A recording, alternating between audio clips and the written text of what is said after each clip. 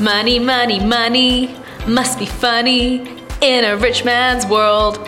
Or, if you happen to be in Hong Kong, it's probably a little less funny than that. I'm joined by Natalie and Sejal to talk about all things money, how to spend it, how to save it, and everything in between. Ahead of the episode, here are some of their tips. What you need is to have envelopes. Say, well, this is my envelope for my transport money, this is my envelope for my food money. Keep them in your handbag. And then, okay, you can transfer that money into your purse, but at least you know, well, this is the money that I've got. Here's a tip. Take a photo of everything that you spend your money on. Cool.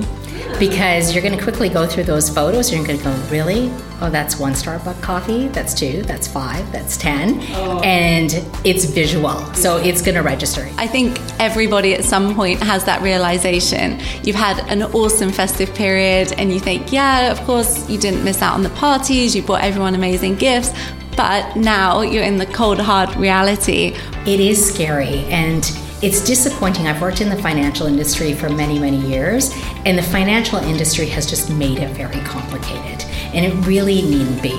This is Sassy Hong Kong. Subscribe to our podcast, Sassy Speaks, on your favorite platform today so you don't miss a thing.